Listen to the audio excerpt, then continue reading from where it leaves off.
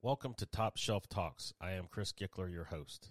The information provided in this podcast should be considered informational only and not be taken for legal, tax, or specific financial advice. The opinions expressed in this podcast are those of the host and or their guests only.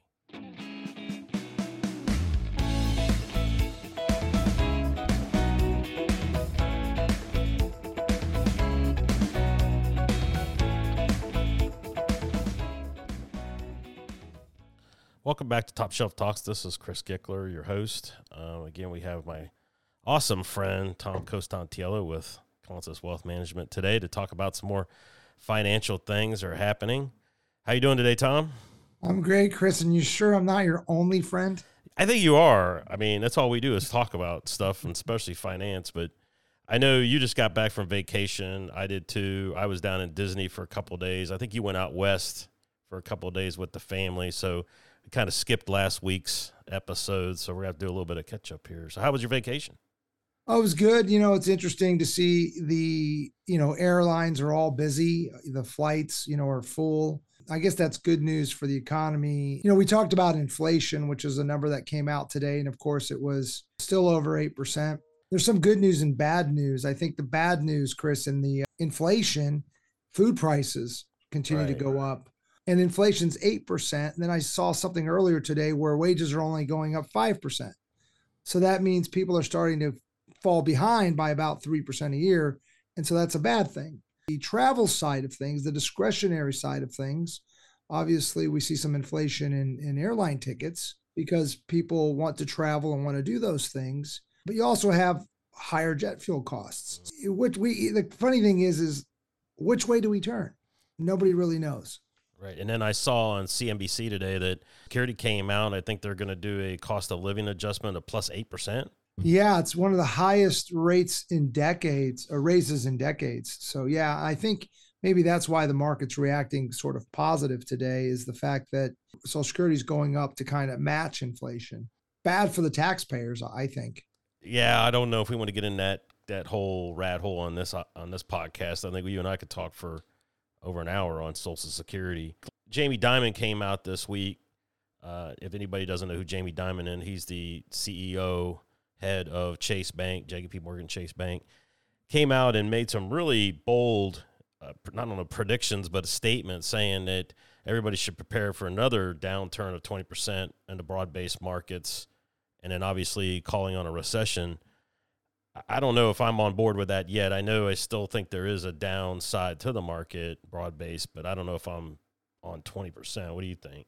Well, it's interesting. I'm having flashbacks in, 2007. We saw the Fed raising rates, and I think last time they raised rates was in October of 2007. The market then rallied, increased, and went up and finished the year higher. Actually, it finished the year flat, if I recall correctly.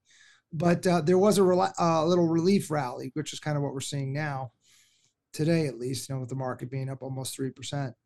But then come January the following year, things started to take effect and the economy started to slow down. By September of 2008, the market was down about 22%.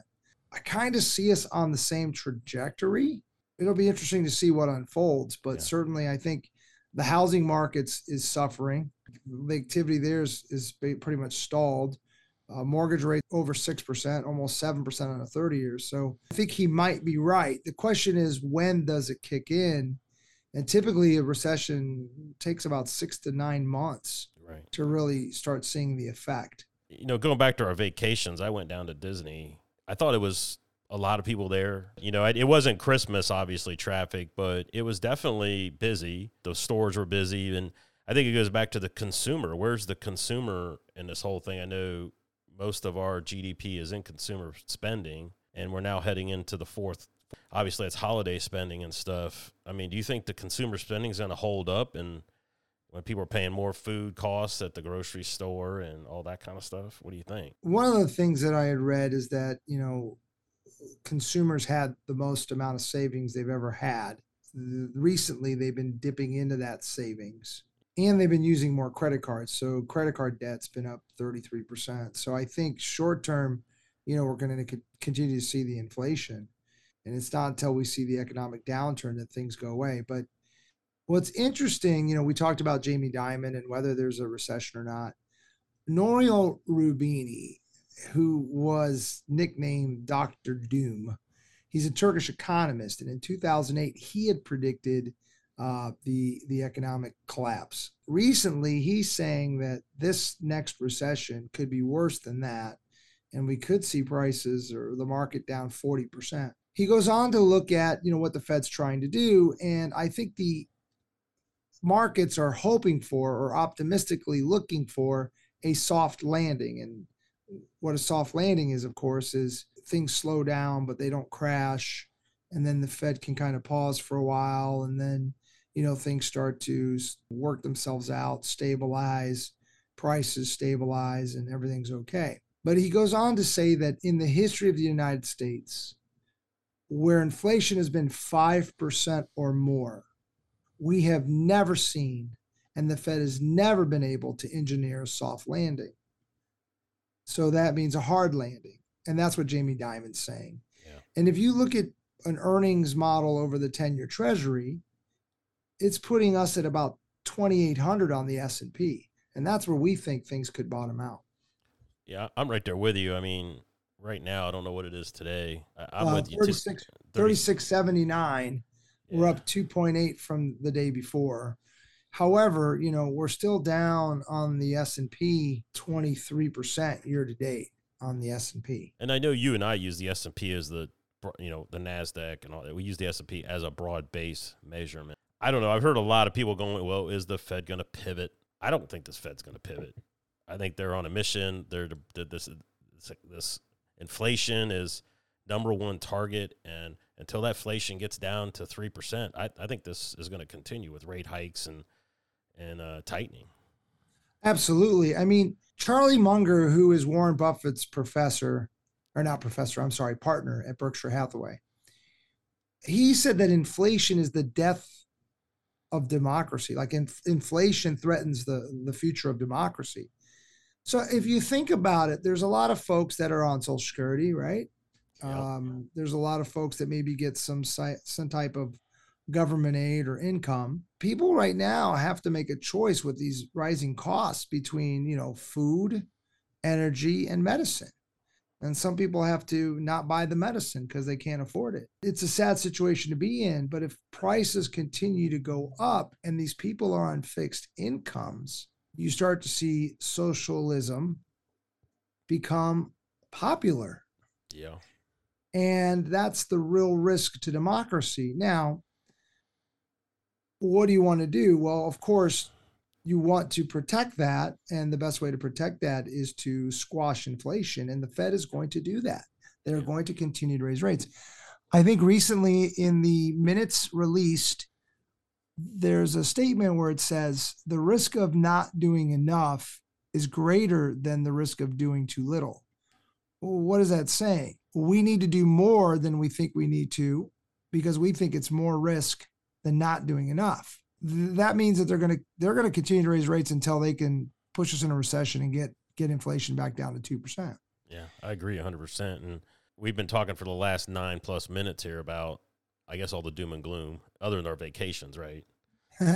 What as an investor, as someone who's saving for retirement, someone that's in retirement, what are you telling your clients? Hey, I know we've talked in the past, don't hold on to the roller coaster. That's not the advice anybody should get. But basically, what are you telling your investors out there, those folks that your clients, hey, this is what's coming, and this is what we're due to try to mitigate as much of that risk as we can and try to keep the headwinds as minimal as possible. Well, I mean, that's it. Like we could continue to pound the table about doing a review, updating your financial plan. Remember, we talked about speed bumps in one of our episodes. Yep. How do those affect you? What adjustments do you need to make? Are there programs like buffered ETFs or maybe dollar cost averaging or maybe tactical that can short the market? Does it make sense to make sure you have some of these inside your portfolio to help you get through this tough time? Crisis can lead to opportunity as well. This is not necessarily a bad thing. And, recently I sent out an email to my clients saying, hey, I just want you to to let you guys know that we could go down another 20% and things could get really ugly here, but I don't want you to panic. I want you to call me if I haven't already, which the majority of the people we have, reached out to you and put a plan in place. If you don't have a plan in place with us, give us a call. Yeah. And let's have a backup plan. I mean, is your phone ringing off the hook? Been pretty busy. Like I said, we've been ahead of this thing, doing some stuff since April of this year. So most of our clients are okay, believe it or not. That's all you can do. I know we talked about a lot. You're always on that, income, growth, buckets, all those different buckets. And I think this is a prime opportunity where those plan, the buckets, those methodologies are really focused and hone in so that people can sleep in them. Once again, 100%. But how do you know what those buckets are if you haven't sat down with a, certified financial planner plan? I had a call late yesterday from a prospect, and it just boggles my mind. But we quoted her, and she doesn't have a lot of money, but we quoted her a $250 plan just to do the retirement analysis to make sure she has the right mix, the right investments, get the right return, but also show some options to kind of survive this market. And she wasn't interested. And when I asked why, she's like, well, I'm not sure about the $250 plan, the planning fee. That's crazy. That's and that, to me, that's like building a house without getting an architect. Yeah. You got to have a plan. I mean, you can't just show up one day and go, oh, there's the house, and it's all crooked and sideways and nothing works, And to make matters worse, she's been in stable value since 2008. Oh my gosh. There's so much lost opportunity there. Geez Louise, the Dow Jones was 10,000 in 2008. It's at 30,000 right now. So even with the market pullback, her money would have tripled. So once again, you don't have a plan. She didn't see the value in that. So how do you get through these tough markets? Do a financial plan. Get the plan. Yeah, you have the plan. And I know a lot of your clients already had the plan. So you just have to reinforce this is where we're at. This is okay. We'll get through. As I tell clients, look, we're not going to avoid a loss, but in 2008, right, we had moved money to the sidelines in January. We dollar cost average back in. We talked about that. We were down 20%. The market was down 40. So if you had 100,000, it was worth 80. With us, with the S&P 500, it was 63,000. Okay. The following year, we made 36. Your account was back up to 108. The stock market, the S&P 500 for the Vanguard touters, your account was only worth 75,000. So we got back to even quicker because we had a plan. Yeah, exactly. So, once again, did we lose money? Yeah, we lost 20, but the market lost 40. But yay, if I lose 20 and the market loses 40, I lost more money. I lost less money.